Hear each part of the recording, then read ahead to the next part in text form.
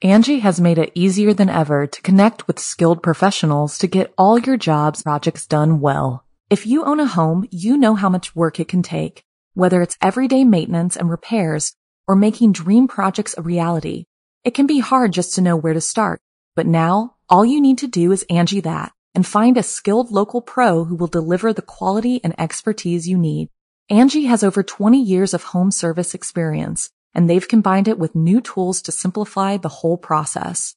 Bring them your project online or with the Angie app, answer a few questions, and Angie can handle the rest from start to finish, or help you compare quotes from multiple pros and connect instantly, which means you can take care of just about any home project in just a few taps. Because when it comes to getting the most out of your home, you can do this when you Angie that. Download the free Angie mobile app today or visit Angie.com. That's ANGI.com. When you need mealtime inspiration, it's worth shopping Kroger, where you'll find over 30,000 mouth-watering choices that excite your inner foodie. And no matter what tasty choice you make, you'll enjoy our everyday low prices, plus extra ways to save, like digital coupons worth over $600 each week. You can also save up to $1 off per gallon at the pump with fuel points. More savings and more inspiring flavors make shopping Kroger worth it every time. Kroger, fresh for everyone. Fuel restrictions apply. Chilling tales for dark nights.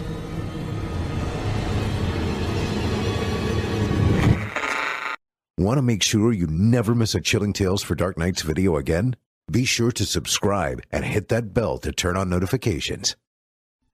It's time to turn off the lights and turn on the dark. Chilling tales for dark nights.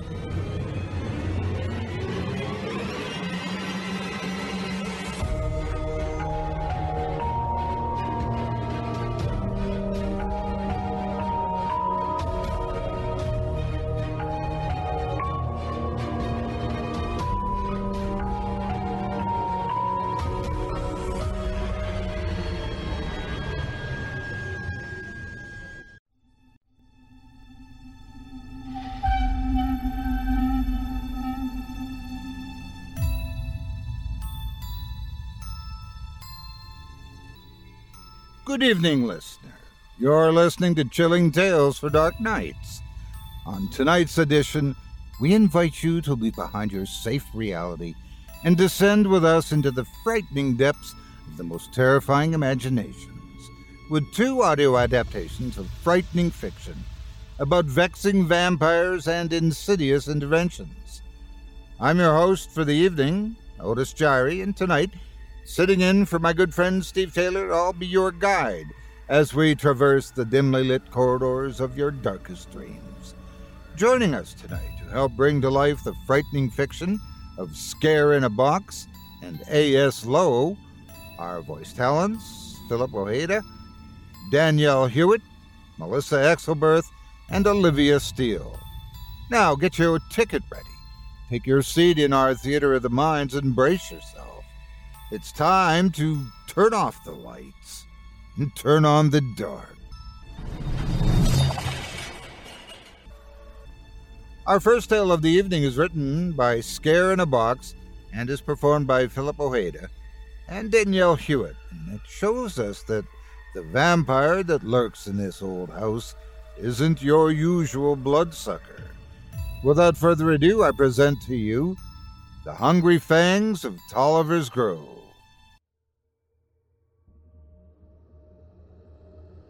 The Hungry Fangs of Tolliver's Grove. Narrated by Felipe Ojeda. Death slept in the house at the end of Tolliver's Grove. It hadn't always slept there, but found the house to be conducive to its needs. Once Tolliver's Grove was a bustling bedroom community, but it relied on a nearby factory for prosperity. When the factory shut down, all the managers and accountants who had bought the cozy little houses nearby drifted elsewhere, leaving only husks behind. The creature liked such husks.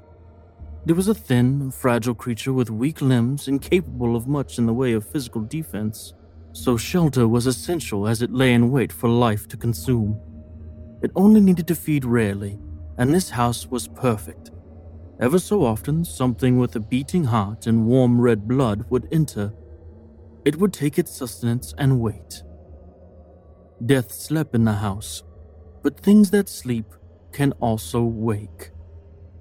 The creature didn't have a name. It was not aware enough of the world outside itself to understand the need for a name, but out in the world it might be called a vampire for its penchant for drinking blood and leaving hollowed-out husks behind. Like vampires of human legend, it vaguely resembled a human in shape and coloring. But that is where they diverged from conventional expectations.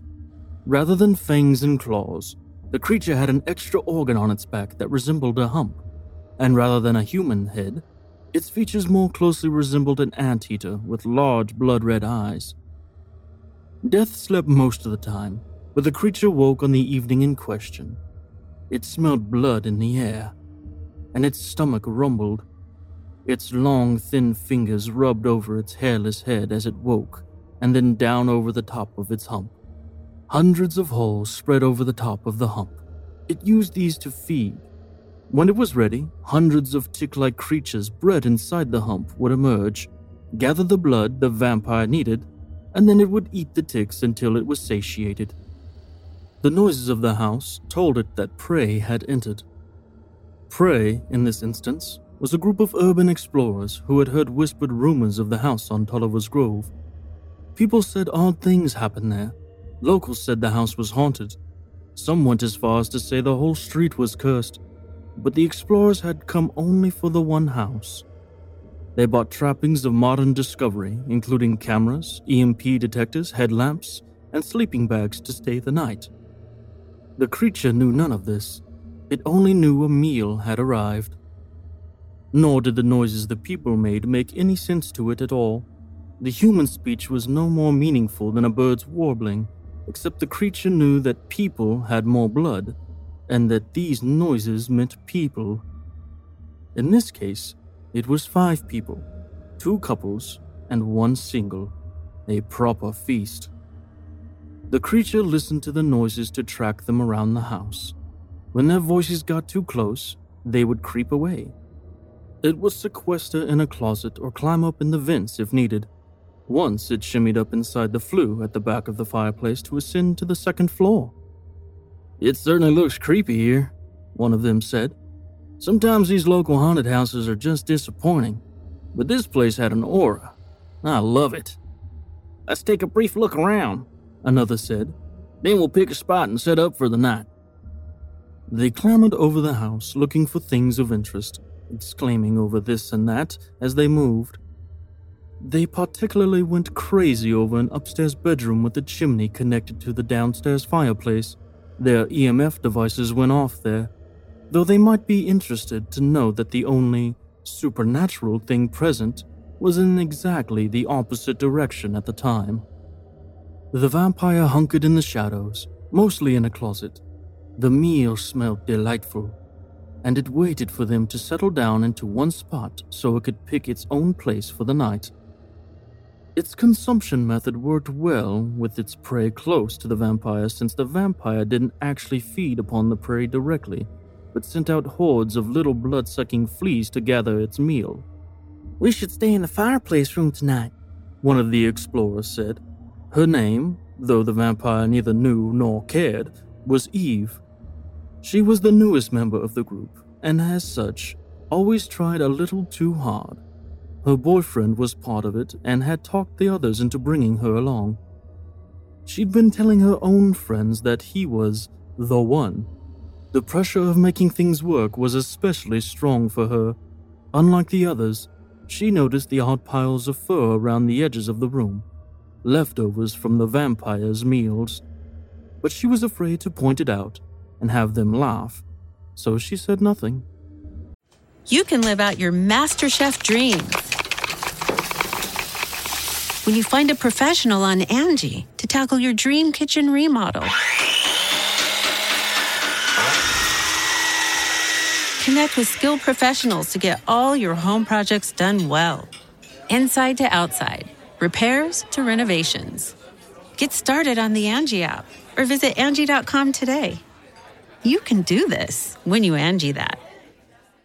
Angie has made it easier than ever to connect with skilled professionals to get all your jobs projects done well. If you own a home, you know how much work it can take, whether it's everyday maintenance and repairs or making dream projects a reality. It can be hard just to know where to start, but now all you need to do is Angie that and find a skilled local pro who will deliver the quality and expertise you need. Angie has over 20 years of home service experience, and they've combined it with new tools to simplify the whole process. Bring them your project online or with the Angie app, answer a few questions, and Angie can handle the rest from start to finish, or help you compare quotes from multiple pros and connect instantly, which means you can take care of just about any home project in just a few taps. Because when it comes to getting the most out of your home, you can do this when you Angie that. Download the free Angie mobile app today or visit Angie.com. That's ANGI.com. Eve's boyfriend, Joe, throwing an arm around his girlfriend, said, "This room's good." He had been sleeping with Eve's best friend for a few months until the other woman broke things off and threatened to tell. Given this, Joe was particularly preoccupied with making sure things seemed innocent and not at all focused on finding supernatural clues. "Even I'll stay here." The other couple claimed one of the side bedrooms for the night. Grace and Kelly didn't want to be exploring anymore, but they hadn't told each other that. Both of them kept it a secret for the other's sake. Only the unoccupied guy was left to select a spot to sleep for the night. He glanced nervously around him. I guess I'll stay downstairs. Someone should." The truth was, he didn't mind the distance from the others. He suspected none of them took this seriously, at least not as seriously as he did. George really believed in ghosts and the supernatural. His parents had died when he was young, only 15, and since then, he had a personal mission for proving things on the other side of the veil existed. What did worry him was the feel of the house. It was too quiet without any of the usual evidence of animal intrusion. If asked, he would have said the house seemed unnaturally quiet. No one asked. "There are no bedrooms down there," Grace said practically. "Are you certain you want to sleep there?" She smelled particularly good to the vampire, and so he tracked her words closely. "I don't need a bedroom," George said. "It always feels like a horror movie when we camp out places like this," Kelly said. Grace leaned her head on Kelly's shoulder. "Let's hope not, since I think only Eve comes anywhere near final girl status." "You sure you want to sleep alone?" Kelly asked. "In horror movies." "This isn't a horror movie," George snapped, then smiled to soften the harsh tone of his words. The house had him on edge. They went back to exploring, and the vampire hid. Ticks buzzed inside its hump, preparing for the huge meal. It would need a lot of ticks to transport so much blood. Most would end up wasted. The vampire could only ingest so much, but it wasn't interested in food conservation. Each of the nearby creatures would provide it with a snack. Grace would be the main course. The skin of its hump rippled and a few stray ticks emerged from the holes. Nighttime came, as it always did, after the day slowly frittered its time away. The people did not immediately go to sleep, which irritated the vampire vaguely. It was hungry, and the red-blooded things usually fell asleep in a timely fashion. These, however, turned on odd false lights to light the house well after the sun was down. George and Joe lit a fire in the fireplace, and the vampire didn't like the smell of the gas they used to help ignite the small blaze.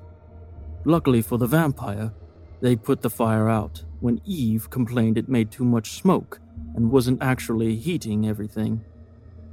Finally, they pulled out their sleeping bags and settled down. The vampire found a convenient spot between a derelict toilet and a shower. It was directly between the two couples. When their heartbeat slowed with sleep, it hunkered down, positioning its hump above it like a turtle shell, and emitted the first cloud of ticks. And it felt the heat pouring off of them, allowing it to track them easily. Eve was the first to feel the ticks bite. She stirred in her sleep, smacking at her lip where the first settled. Then the cloud fell in force.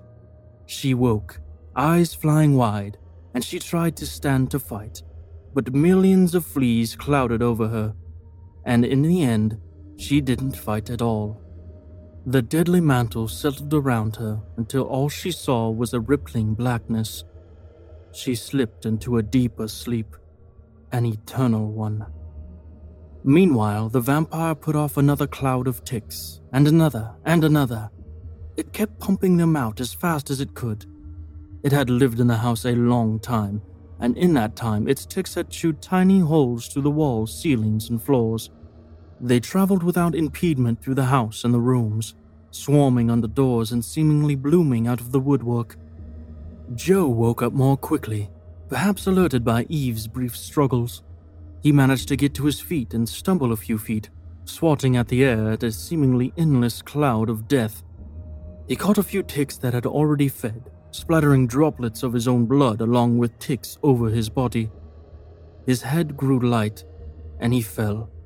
He crawled a few more feet, dragging himself towards some impossible salvation. By this time, the vampire was feeding, slipping in snoutfuls of ticks and drawing the blood from their tiny bodies. Grace and Kelly felt the bites of the ticks at the same time. Kelly might have made it to the window and attempted to jump to safety, if not for Kelly stopping for Grace. Kelly wouldn't leave without Grace, and she passed away without ever waking. It might have comforted Kelly to know that as death stole over them both, leaping from the window wouldn't have stopped the ticks. They would have been just as happy drinking from her on the grass as inside the house. Death came swiftly, drained one drop at a time, but by hundreds of thousands, if not millions of ticks. The vampire gorged itself on Kelly and Grace. Already there was too much blood to consume.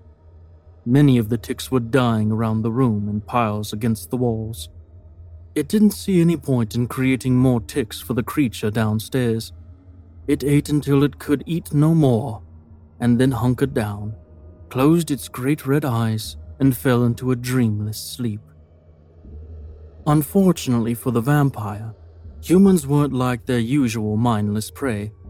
Had it been a family of raccoons that fed the vampire that night, it would have slept deeply and long and woken refreshed. This was not what happened. Instead, it woke smelling smoke. It twitched and opened a red eye to thick air. Piles of ticks still lay around the room. It might have snacked on some of them later if not for the heat and smoke quickly filling the upstairs bathroom. The vampire scuttled out of the room and into the hall, only to find the same problem there. In fact, it saw flames coming from some of the rooms and from the stairs. It let out a high squealing noise, the only sound it ever made, and turned to climb into the vents. But they were hot, burning its skin.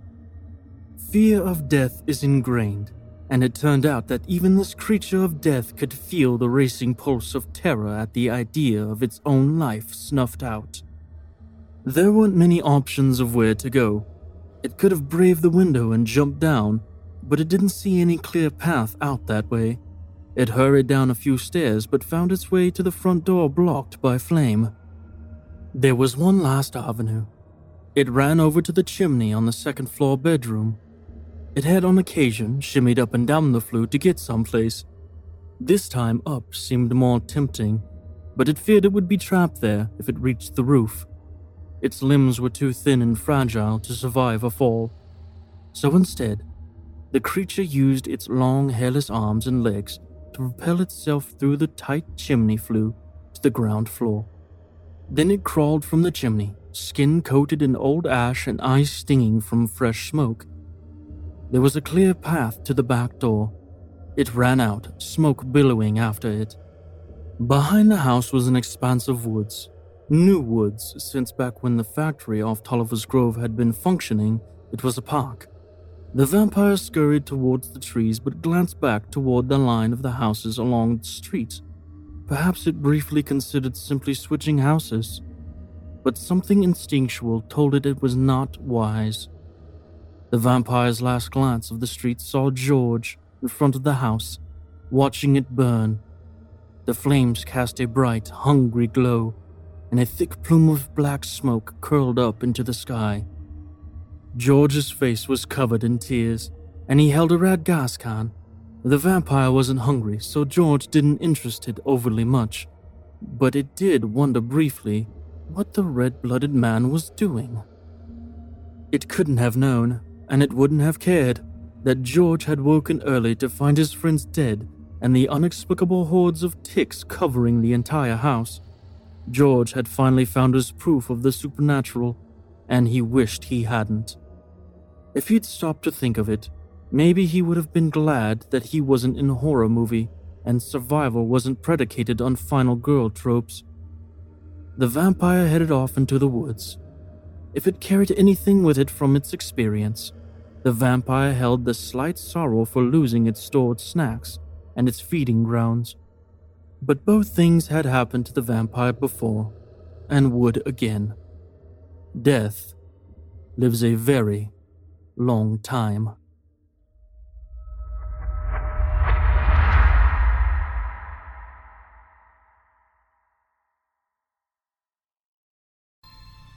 I hope you enjoyed The Hungry Fangs of Tolliver's Grove, as written by Scare in a Box and voiced by Felipe Ojeda and Danielle Hewitt.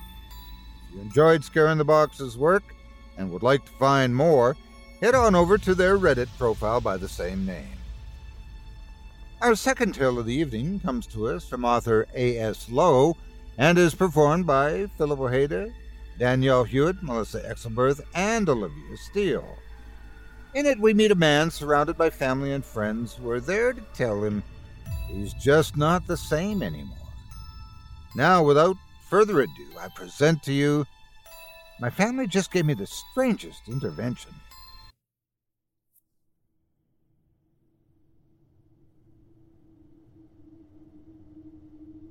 My family just gave me the strangest intervention. Narrated by Felipe Ojeda. I got off of work at 3 expecting a normal day of the usual errands. Tim needed to be brought to soccer practice at 3:45. I didn't need to pick up Rose until 7 since tennis practice always runs late on Wednesdays. That would leave me enough time to refill Evelyn's midnight ice cream that she didn't think I knew about. All in all, it was supposed to be another boring day at the Sears household. This illusion was blown out of the water when I opened my front door and found my entire family sitting in the living room. My couch was taken up by Evelyn, Rose, and Tim, while the love seat was taken up by my mother, who I didn't expect to come over until Sunday for our weekly visit. "Hey there," I said, trailing off as I took a scan of the room and noticed the look of concern on everyone's faces. "What's going on?" Mom smiled a bit and answered. "Could you sit down, please, George? We have some things we'd like to discuss, as a family." "Okay," I said as I sat in the recliner, the one seat left unoccupied in our normally uncrowded living room. "What's this all about?" "Well," Tim tried and failed to articulate a response. "I mean, it can't be an intervention. I quit drinking months ago," I said to try to lighten whatever overhang of worry was hanging over the rest of the family. No one said anything.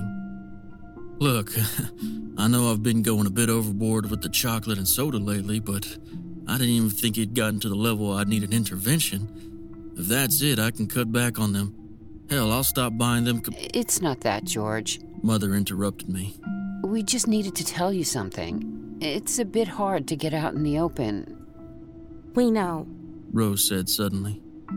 I looked at my 15-year-old daughter to try to read the look on her face that couldn't quite decide whether it was terrified or relieved. Like it had been hiding a secret that she was both terrified of and relieved to finally have out in the open. "Know what?" I asked. My wife Evelyn was the one who responded. "We're not idiots, George. Or whoever you are." I could feel my face trying to go pale at the words, but I wouldn't let it. "What the hell are you talking about, Ev?" We've been married for 20 years. I think I would know if I wasn't me. George, my mother said. Just please listen to our concerns before dismissing them offhand. She was right, as always. Sorry, Mom. Who wants to go first? She said after another second of silence. I looked at the people I cared most about in the world. My beautiful wife, Evelyn, who I had mistreated for so long. My wonderful Rose, who in only 2 years would be heading off to college somewhere. And with her younger brother, Tim, following 3 years behind it. Would only be a little while before I no longer had a chance to make up for my previous mistakes. Dad? Tim was the first to break the silence.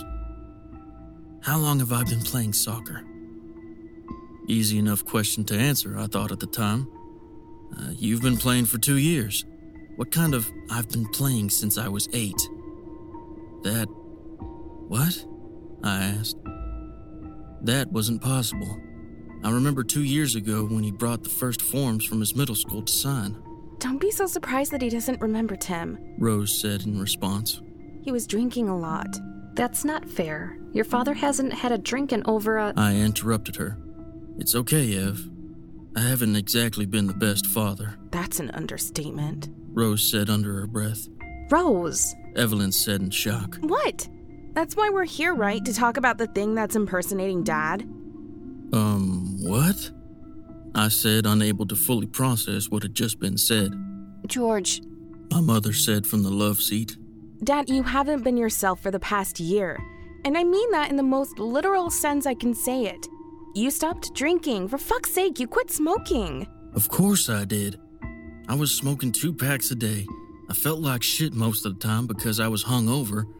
I just wanted to change. And we can understand that, Mom said. But it's not just that.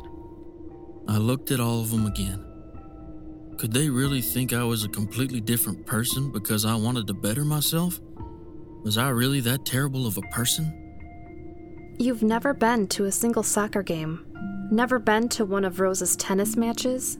I went to one last week, I corrected. Until last year. Evelyn continued.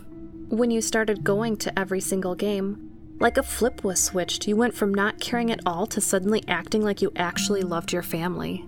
That's not true. While it was true that I hadn't been that attentive as a father until, as she said, a year ago, I do remember going to a couple of games over the years, even if I was buzzed for most of them. It is, Evelyn said in response. The look on her face told me that it wouldn't be a good time to argue the finer details about the times I only had fuzzy memories of. George, how much do you remember about your father? My mom asked. Of course he would be brought up in this conversation. Too much, unfortunately.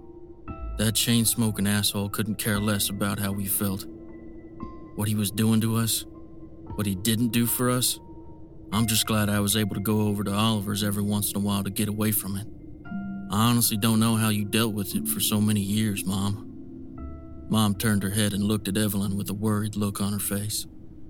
Evelyn sighed before asking. Who's Oliver? My best friend from school. He was at our wedding. Evelyn interrupted. I've never met Oliver.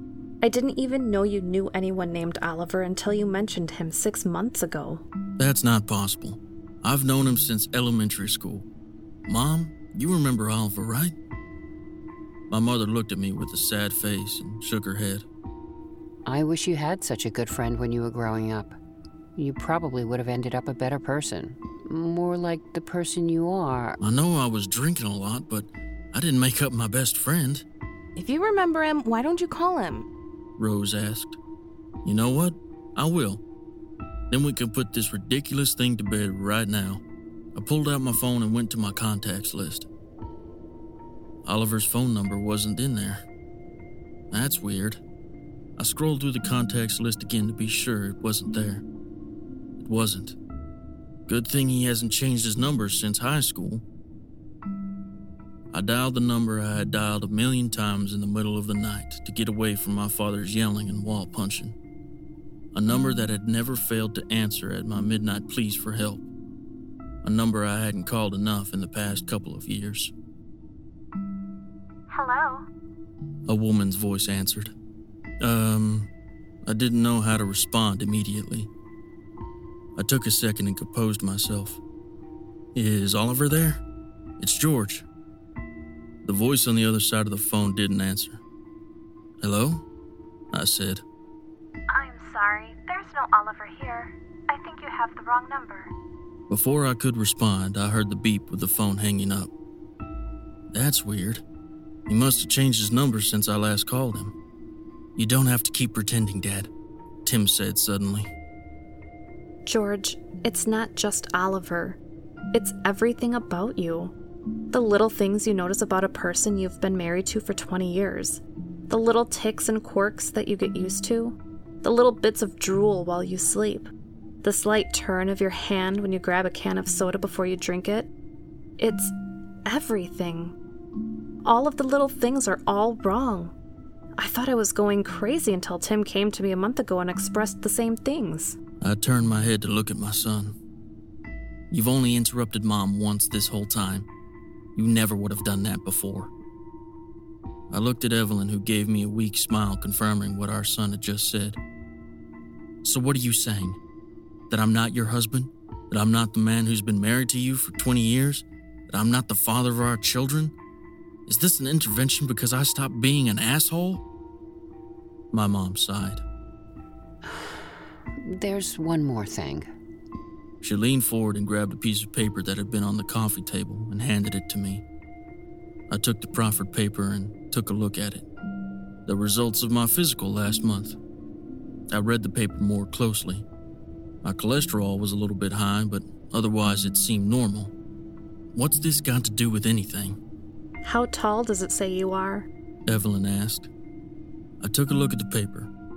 6'3". Evelyn reached into her pocket and grabbed another piece of paper. You remember going to your last physical? I thought for a second. I think so. She handed me the folded paper and I took a look at it. The same letterhead from the same doctor's office as the first. Same layout of medical jargon with numbers that showed high cholesterol. One of the few differences on this paper was bright as day considering the question that had just been asked of me just a second before. The paper had my height as 6'1". I stared at it, looking for any discrepancies that would prove this thing to be a fake of some type. I couldn't find anything. I don't know who or what you are, but you aren't the George I married, Evelyn said. I kept staring at the paper without actually reading anything on it. But it's okay, she continued. I looked up at her soft smile. You're better than him. You're a better father, a more attentive and supportive husband. You actually talk to your mother. I looked over at Mom. She had the same soft smile of resignation that was on Evelyn's face. You actually come to my soccer games, Tim said. And my tennis matches? Rose said. And you don't act creepy around my friends. You're a better person than my father could ever be. Whoever you are.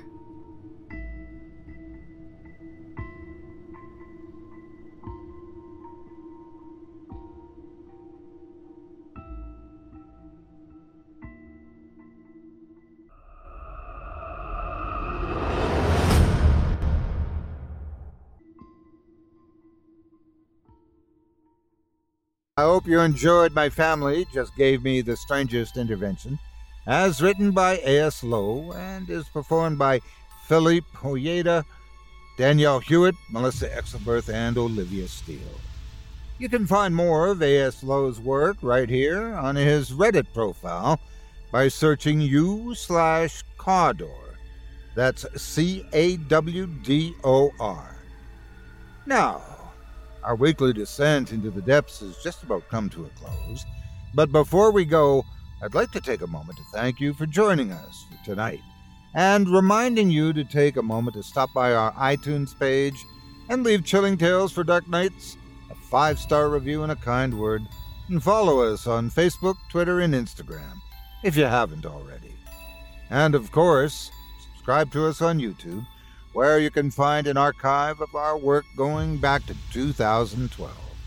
And consider signing up as a Patreon at our website, chillingtalesfordarknights.com, to show your support and get all of our content ad-free.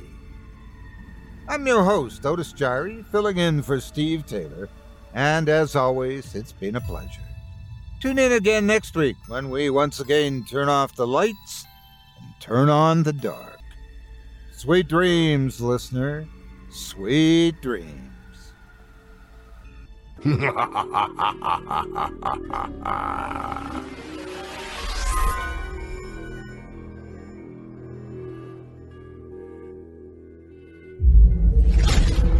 Chilling Tales for Dark Nights.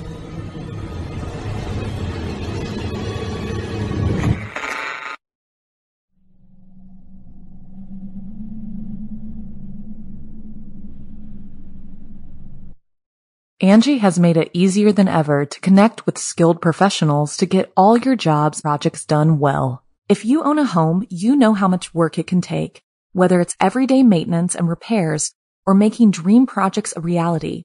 It can be hard just to know where to start, but now all you need to do is Angie that and find a skilled local pro who will deliver the quality and expertise you need. Angie has over 20 years of home service experience, and they've combined it with new tools to simplify the whole process. Bring them your project online or with the Angie app, answer a few questions, and Angie can handle the rest from start to finish, or help you compare quotes from multiple pros and connect instantly, which means you can take care of just about any home project in just a few taps. Because when it comes to getting the most out of your home, you can do this when you Angie that. Download the free Angie mobile app today or visit Angie.com. That's ANGI.com.